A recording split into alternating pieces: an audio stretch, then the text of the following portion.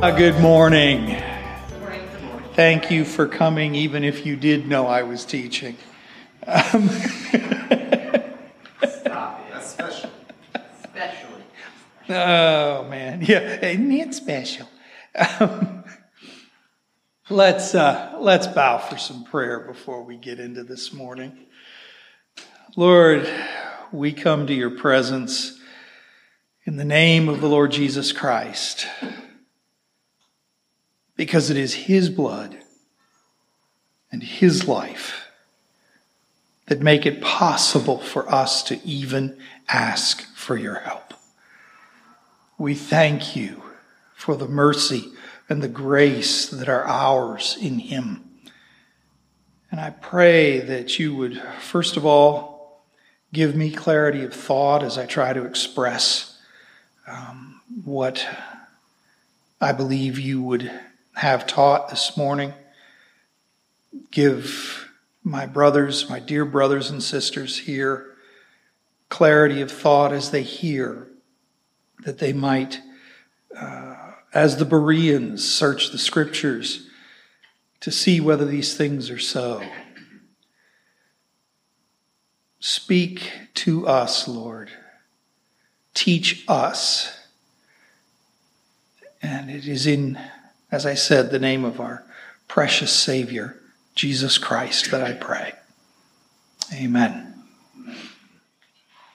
All right, I want to begin this morning with a brief, hopefully brief summary of some of what we've seen in recent weeks, and perhaps say some new things about those passages just as I'm going along to kind of let you see what leads me up to the things that I'm going to say about our passage that we're studying today. Chapter 12 of Hebrews began with an exhortation to lay aside two things: every weight and sin. He roots this exhortation in what has been taught in chapter 11. That's why he starts it with, "Wherefore, since we are surrounded by so great a cloud of witnesses, let us lay aside every weight and sin." So the roots, the anchor for what he's about to argue there comes out of chapter 11. Now, much ink has been spilled over what the author is thinking of as weight and what each individual's besetting sin might be. But I would suggest, and I know it's come up earlier here as we covered this passage, that the weights are things that are external to the individual, and that sin is not lying, cheating, and stealing, or whatever other, or murder, or whatever other individual sin you may name. Sins, the bad things we do, are the fruit of the root of wickedness that lies at the heart of everything that the flesh desires to do, even if what it desires to do looks virtuous on the outside. I try to explain it kind of like this to people. There are people who go out on cold winter nights and distribute blankets to the homeless. Now, everyone tends to look at that and go, "Oh, what a good deed this person is doing. It's righteous, it's good, God is smiling upon them."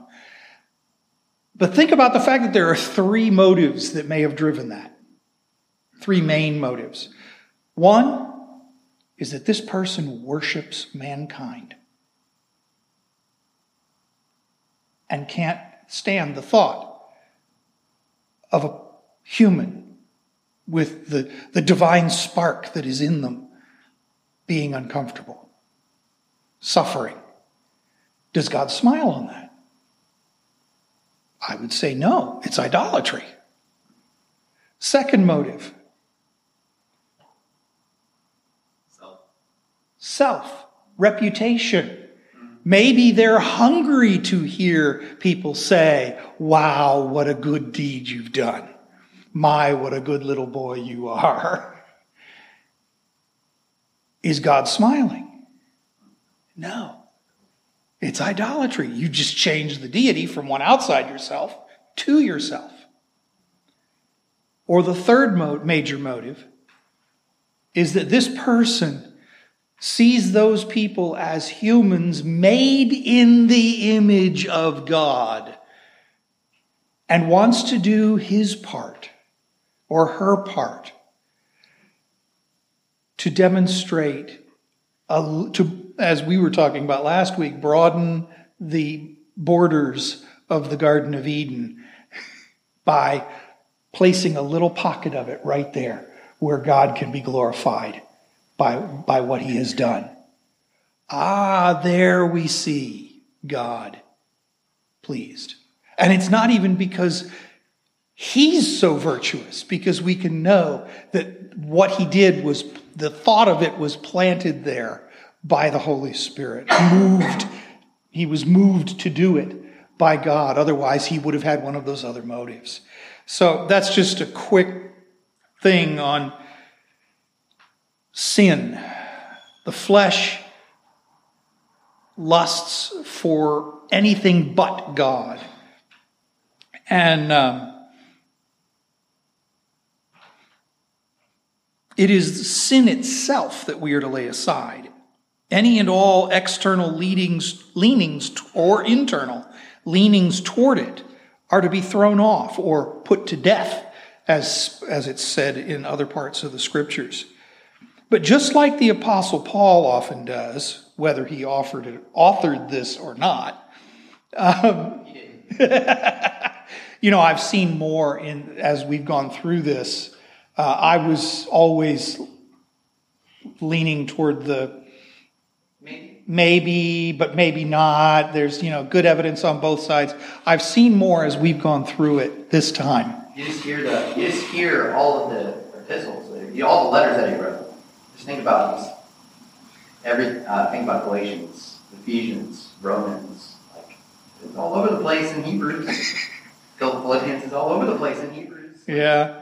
You can trace those. And there are elements that make it seem far more reasonable to me of a presupposition. I don't know that I'm totally convinced at this point, but it's definitely more reasonable to me than it used to be. If I had a dissertation to write, this would be the one. Really? Yeah. Really? I think you're both wrong.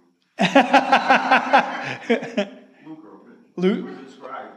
But how does that make me wrong? Because I still don't know. Anyway, as Paul often does, whether he authored this book or not, the author does not leave us empty when he leads us to put off things. He replaces them with positive things.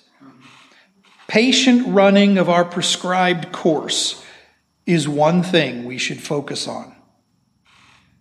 Then in verse 2, he encourages his readers to be careful to consider Christ above all, even though he started with the Hebrews 11 people. His real point is that the people of Hebrews 11 were all focusing on something that was coming. They had their eyes fixed on something future, something that was coming. And they believed it with all of their hearts. And they were willing to die watching for that thing that was coming. The difference between us and them is what was coming has now come. And we see its glory in the face of Jesus Christ.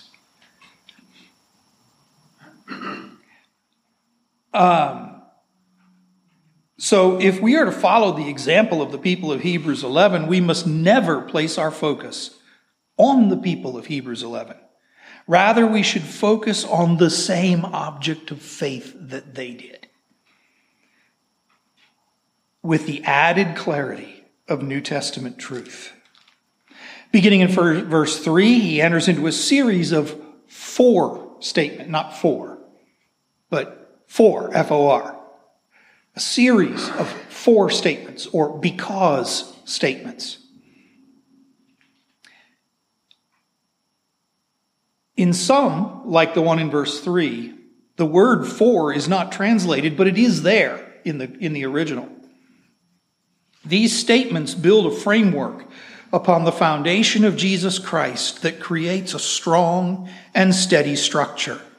But that structure is not you or me or our lives. It is the life of the body of Christ, united. I say that because the writer builds this structure in plural verbs. If he were a southerner, verse 4 would say, and I'm exaggerating it, of course, but in y'all's struggle against sin, y'all haven't yet resisted to the point of shedding y'all's blood. It's all plural. It's all plural because part of the idea is you are to struggle against my sin and I against yours as the body of Christ. I don't mean that, see, the trap comes, and boy, I'm always one for saying, let's watch out for the traps. The trap comes when somebody gets in their mind, oh, my only job is to correct your sin. No. We're in this together. And we are each to do battle against sin in the body, whether it's in us or our brother. But not in that hostile, arrogant, self-righteous way. If we see our own sinfulness as we ought, then we won't be able to approach our brother or sister in a way that is arrogant and ostracizing and you unworthy person, because we're unworthy. So you are to struggle against my sin and I against yours. So it's rooted, instead we are to be rooting for one another, warning one another, encouraging one another, and yes, confronting one another in love. On my way over this morning, I was listening to Tom Askell, and can't come up with the other name. But Tom was talking about, if I'm playing with a rattlesnake that could easily kill me, it is not loving of you to let me play with it and say, oh, just whatever you want, it's okay. No. That's a form of hatred, by allowing that person to play with something that is deadly to them. You're willing to exchange their life for a few moments of peace between you and them. And so we're in this battle together.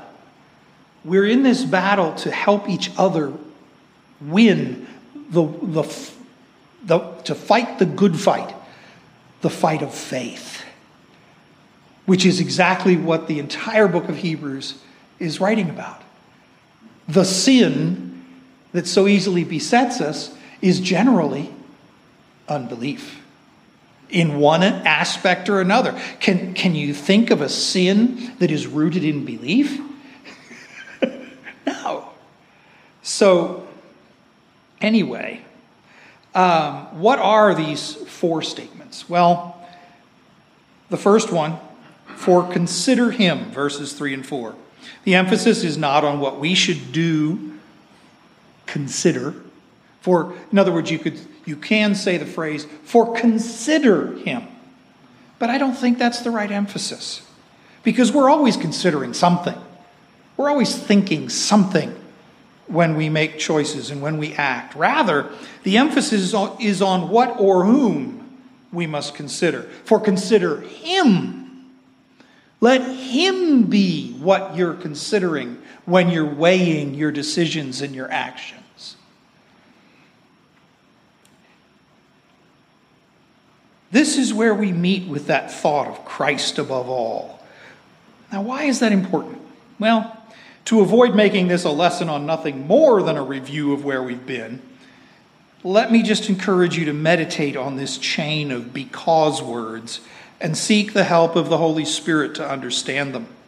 Sometimes it takes more than one verse to make an individual point, so make sure you get the whole point. But I want to give them to you quickly, just to point them out to you, and then encourage you to spend time on them later. First, verses 3 and 4, because the external and internal sufferings of the human Jesus Christ was greater than anything you or I will ever face, but he won. And he guarantees the full victory in the end for everyone who belongs to him. So take heart in your struggle, my brothers and sisters. Take heart. I mentioned it a couple weeks ago that this is something that I'm seeing in more and more places in the scriptures. Daniel 7 takes us through this horrific suffering by the saints at the hands of these visionary creatures. And we could discuss what those creatures represent. But it talks about how it is given to them to fight against the saints and overcome them. And it says in another place in that same passage to wear out the saints. And it just repeats that idea that this is going to be way beyond anything we can imagine, whatever this is. But it also just as many times says, but the saints of the Most High God will inherit the kingdom. That's what we fix our eyes on the King because we know his kingdom will win. And that can give us confidence to hang on because he said we were going to go through this before we reign. As the Apostle Paul said, if we suffer with him, we shall also reign with him. Second, for the Lord disciplines or trains the ones he loves, verses 5 and 6. But also, and this is where we start drawing on things from earlier in Hebrews and even from other parts of the New Testament. Also Hebrews 5:8. Though he were a son, yet he learned obedience by the things he suffered. That's Christ. And we're following him. He did it with the Father, went through this same pattern with Christ of foreknowledge before the foundation of the world, brought through suffering, and now in his glory. And he's promised the same pattern to us, that we've been foreknown before the foundation of the world, that we are now in suffering, and that we will reign with him. And so in confidence, we can move ahead in our lives with the suffering, even if it is to the point of blood, and stand confident that the kingdom is not losing because we're suffering. 3, let me just quickly say, view it as God disciplining. Now, we think of discipline as punishment for doing something wrong. But discipline in its basic aspect is training in self-control. It is teaching you, as Paul said, the grace of God that brings salvation has appeared to all men, teaching us that denying ungodliness and worldly lusts, we should live soberly, righteously, and justly in this present world.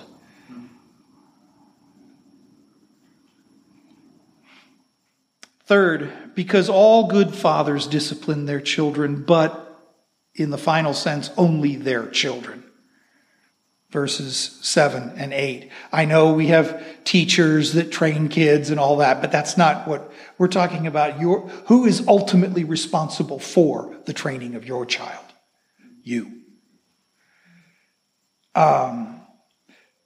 Fourth, because God's fatherhood is so far above that of our earthly fathers. Verse 9.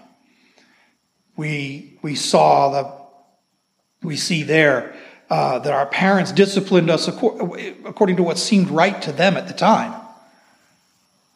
And we gave them respect, even though they were imperfect. How much more submit to the Father of spirits when he takes us through those times?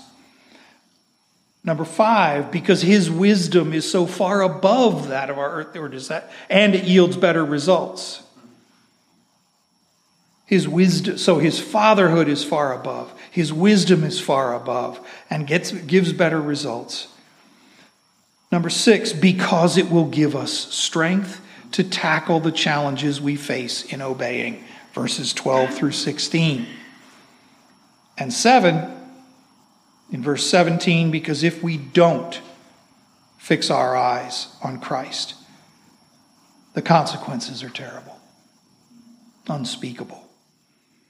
All of these reasons have to do with our relationship to God through Christ in this life. But today's passage goes beyond that to the very nature of the kingdom that he's building. It uses the nature of that kingdom as an encouragement to never give up on it. In fact, this is the last of the 4 statements.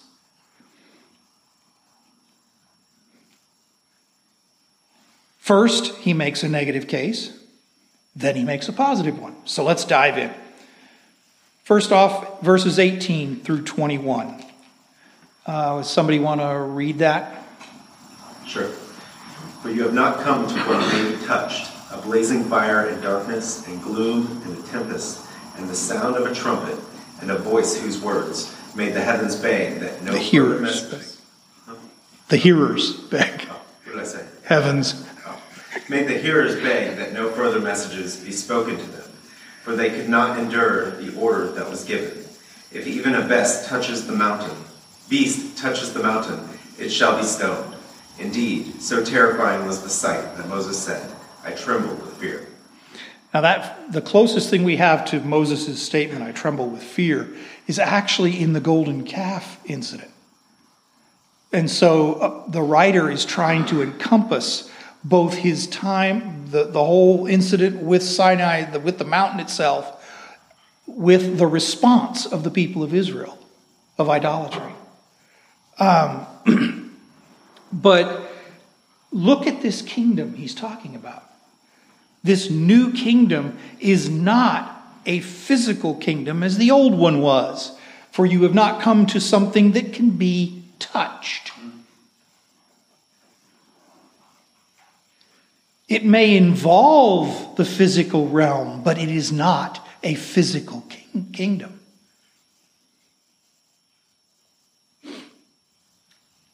It talks about touched and a blazing fire and darkness and gloom and tempest and sound and trumpet and voice and words. All of these things belong to our physical existence here. And they're all, in a sense, in the context in which we read them, terrifying things, negative things. I mean, sound in and of itself is not terrifying. Praise God for sound.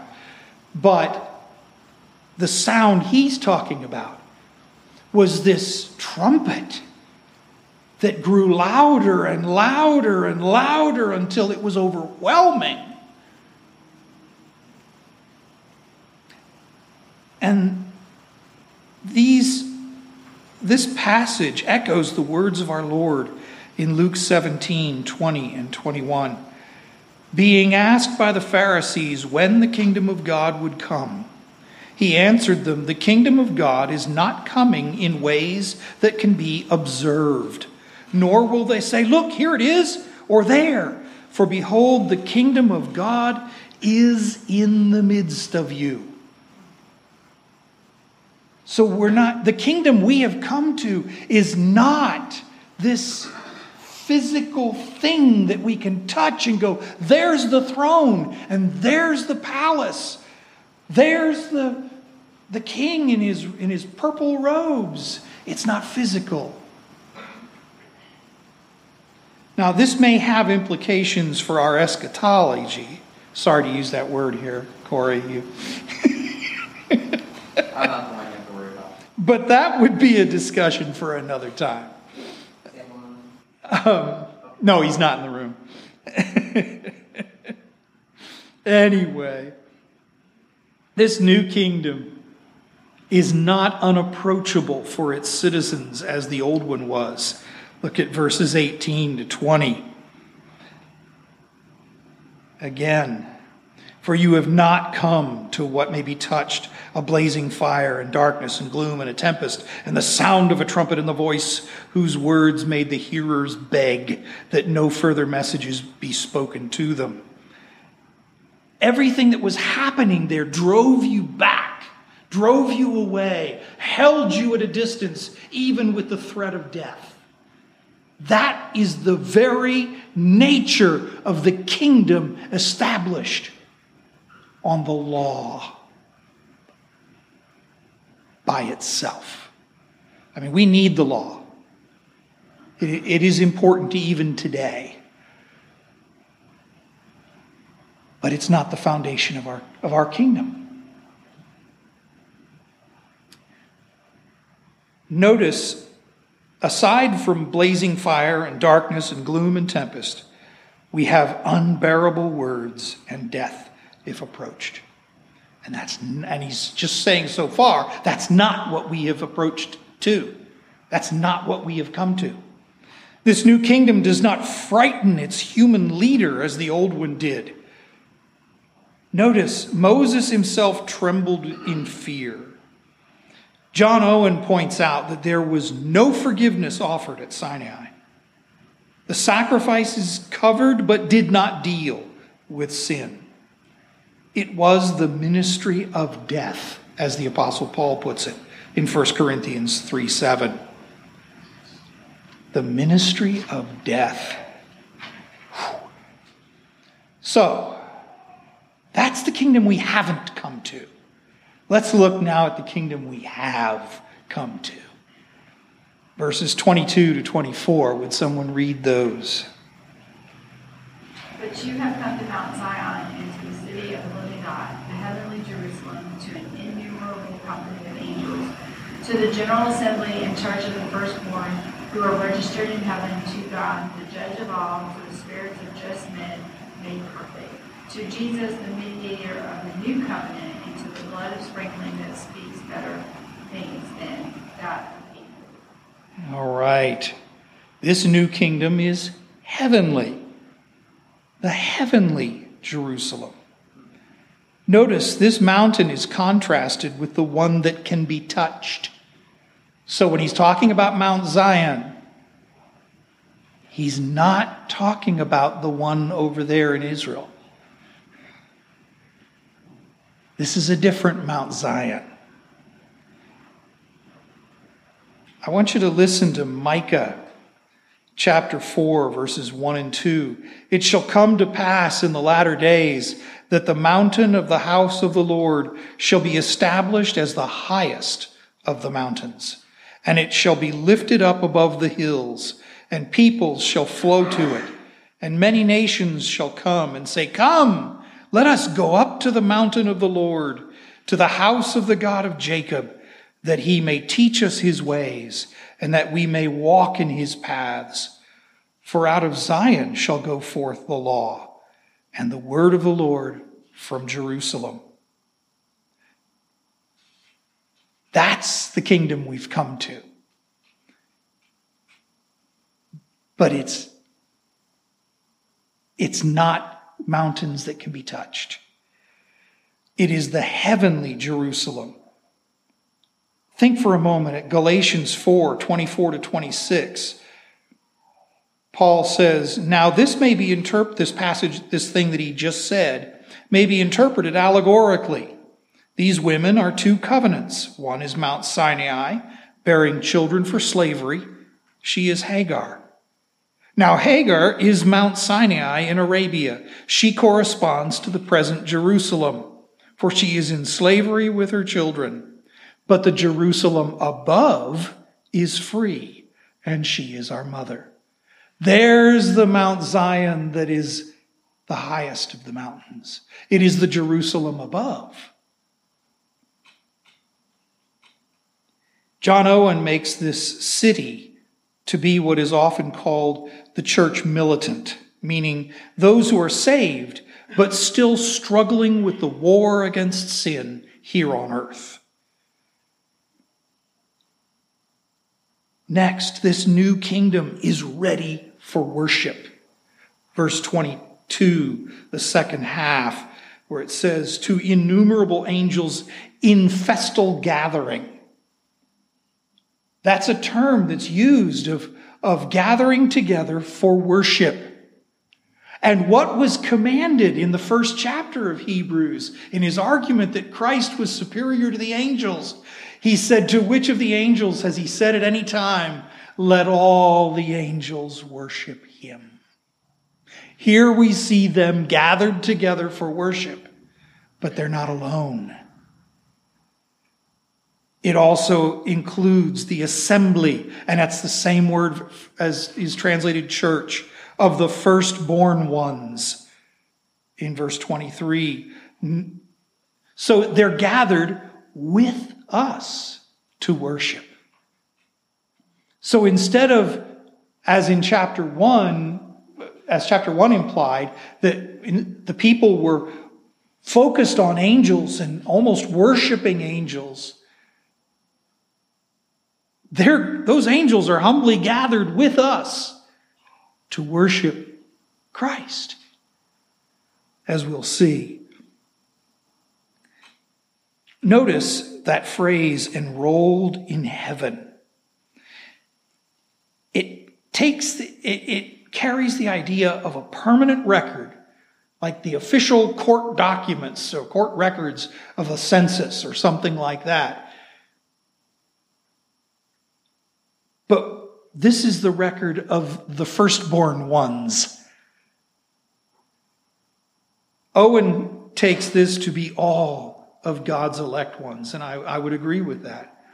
Our author has referred to Christ as the firstborn in chapter 1, verse 6, and also to the firstborn in Egypt that were protected by God through the Passover.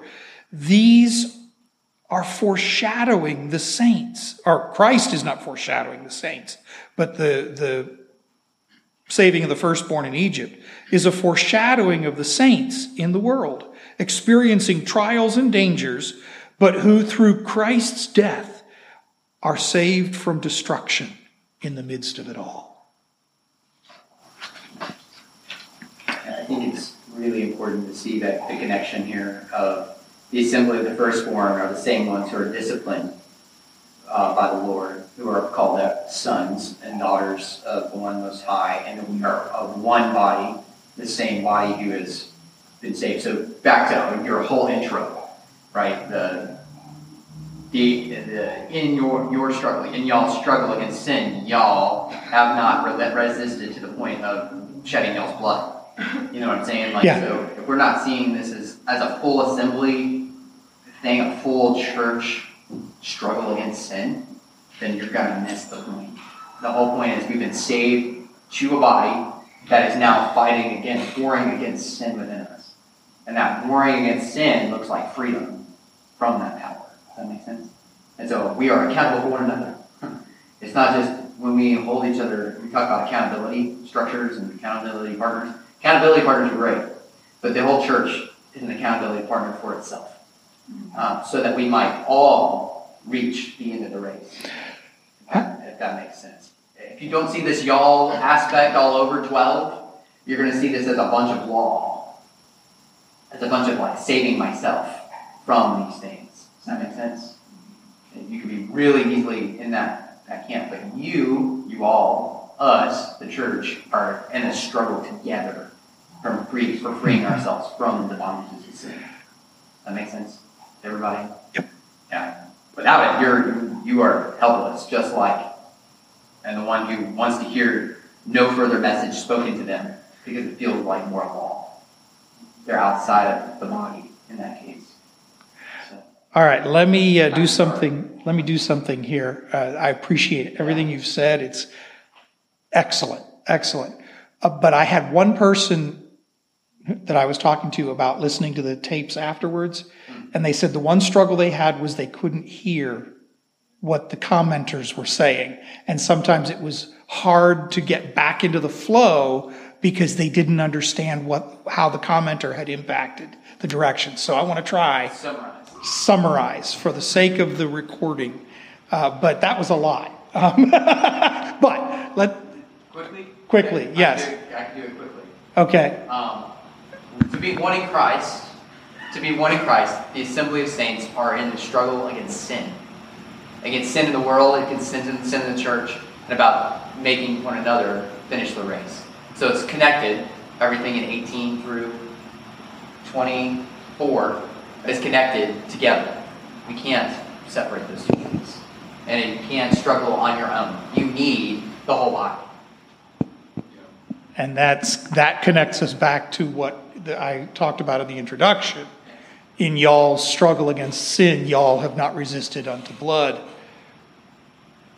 So thank you for that. I also think, though, in John chapter 4, the dialogue that Jesus had with the Samaritan woman, the aspect of worshiping, she said, we worship on this mountain. You say we have to go into Jerusalem. Okay. But he says basically later on, he says that we need to be worship the Father in spirit and in truth, and that's where we're at today. Thank you for once again to summarize. He's pointing out, our brother's pointing out that Jesus in his dialogue with the woman at the well in John 4, she wants to make a point of where they're worshiping. We worship on this mountain over here. Where do you say we should worship? Of course, she's anticipating he's going to say Jerusalem. And he said, more of the context that you quoted from, Jesus said, the time is coming when neither in this mountain nor in Jerusalem will you worship. For God longs for or looks for those who worship him in spirit and in truth. That's also pointing to the fact that mountain that he's talking about where acceptable worship is really going to take place is not the mountain of Jerusalem. And he pointed out that is where we find ourselves now. And if you notice, the author here is not saying, for you are not going to come. It's not something far in the future that we're looking for. He says, you have not come. And you have come to this mountain. We are there. You mean this is heaven? No. The kingdom has this already but not yet going on. The saints victorious in heaven have laid down their weapons and are living at peace. And the saints down below are struggling and fighting a war for righteousness' sake.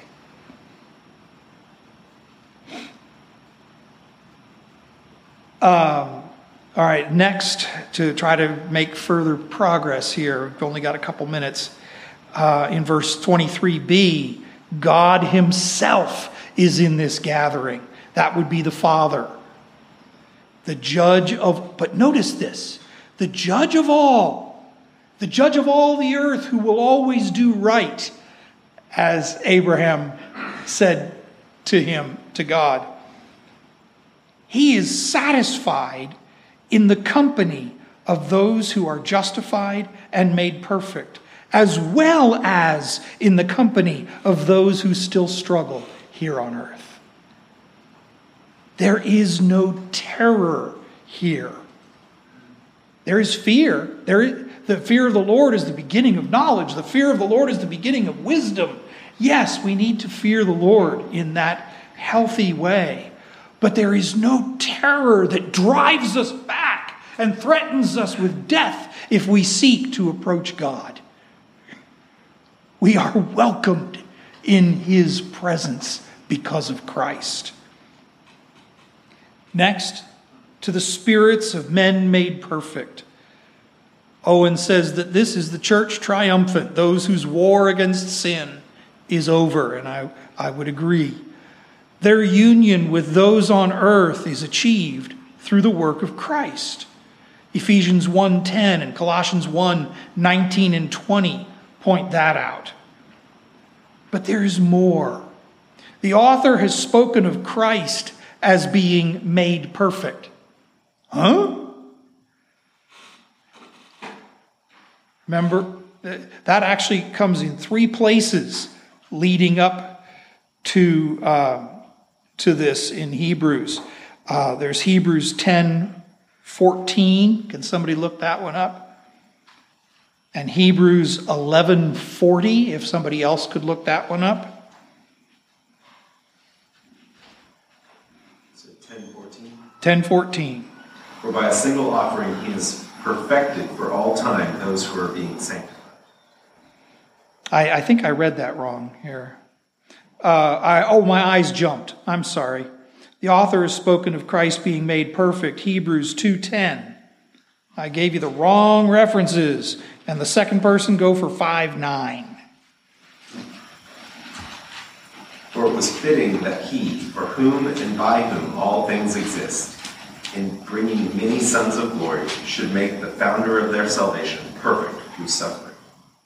And then chapter 5, verse 9. And having been perfected, he became the author of eternal salvation to all who obey him. Now, does that mean that Christ started out imperfect and achieved perfection? Please, no. Don't say that. No, he was not imperfect. But the work he was doing had not been brought to perfection. And also, his active obedience had not been completed. What do I mean by that? Well, we are saved by the active and passive obedience of Christ. His active obedience is the fact that he perfectly fulfilled every commandment of God from the womb all the way through his life. He never violated God's law.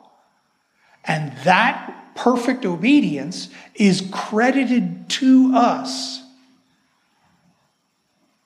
when we come to Christ. It is as if we had fulfilled the law. His passive obedience was accepting upon himself the wrath of Almighty God for our failures to obey, thus satisfying God's justice. That the death gets us from an infinite negative number to 0. But 0 isn't good enough to be in the presence of God. You need perfect righteousness. And his active obedience, credited to our accounts, provides us with that. Okay, let's move on quickly. The spirits of righteous men made perfect. I'm in the middle of that. There's more here. The author has spoken of Christ as being made perfect. He has spoken of the law as being incapable of making anyone perfect in 7:11 and 19, in chapter 9, verse 9, and in chapter 10, verse 1. He made that statement. And it has also spoken of Christ's single sacrifice that made perfect those who are being sanctified in those 3 verses I was citing before when my eyes jumped. So that's the saints. That's the part of the body of Christ that is in heaven right now. Their struggle is over. They're victorious. They're the ones of Hebrews chapter 11 whose faith in Christ, though they didn't know the name and all the details, but they were looking forward to Christ, and it carried them through their struggles. They're now seated up there, glorified, perfected. And to Jesus himself. Verse 24. The author has already spoken of Christ using this title, the mediator of the new covenant, in chapters 8, verse 6 and chapter 9, verse 15. He's referred to as the mediator of the new covenant. Notice, He mediates this covenant that brings all of these together in peace. The saints that are already in heaven, the saints that are on earth, the innumerable company of angels, God himself, and Jesus Christ, the mediator, all united together to worship God.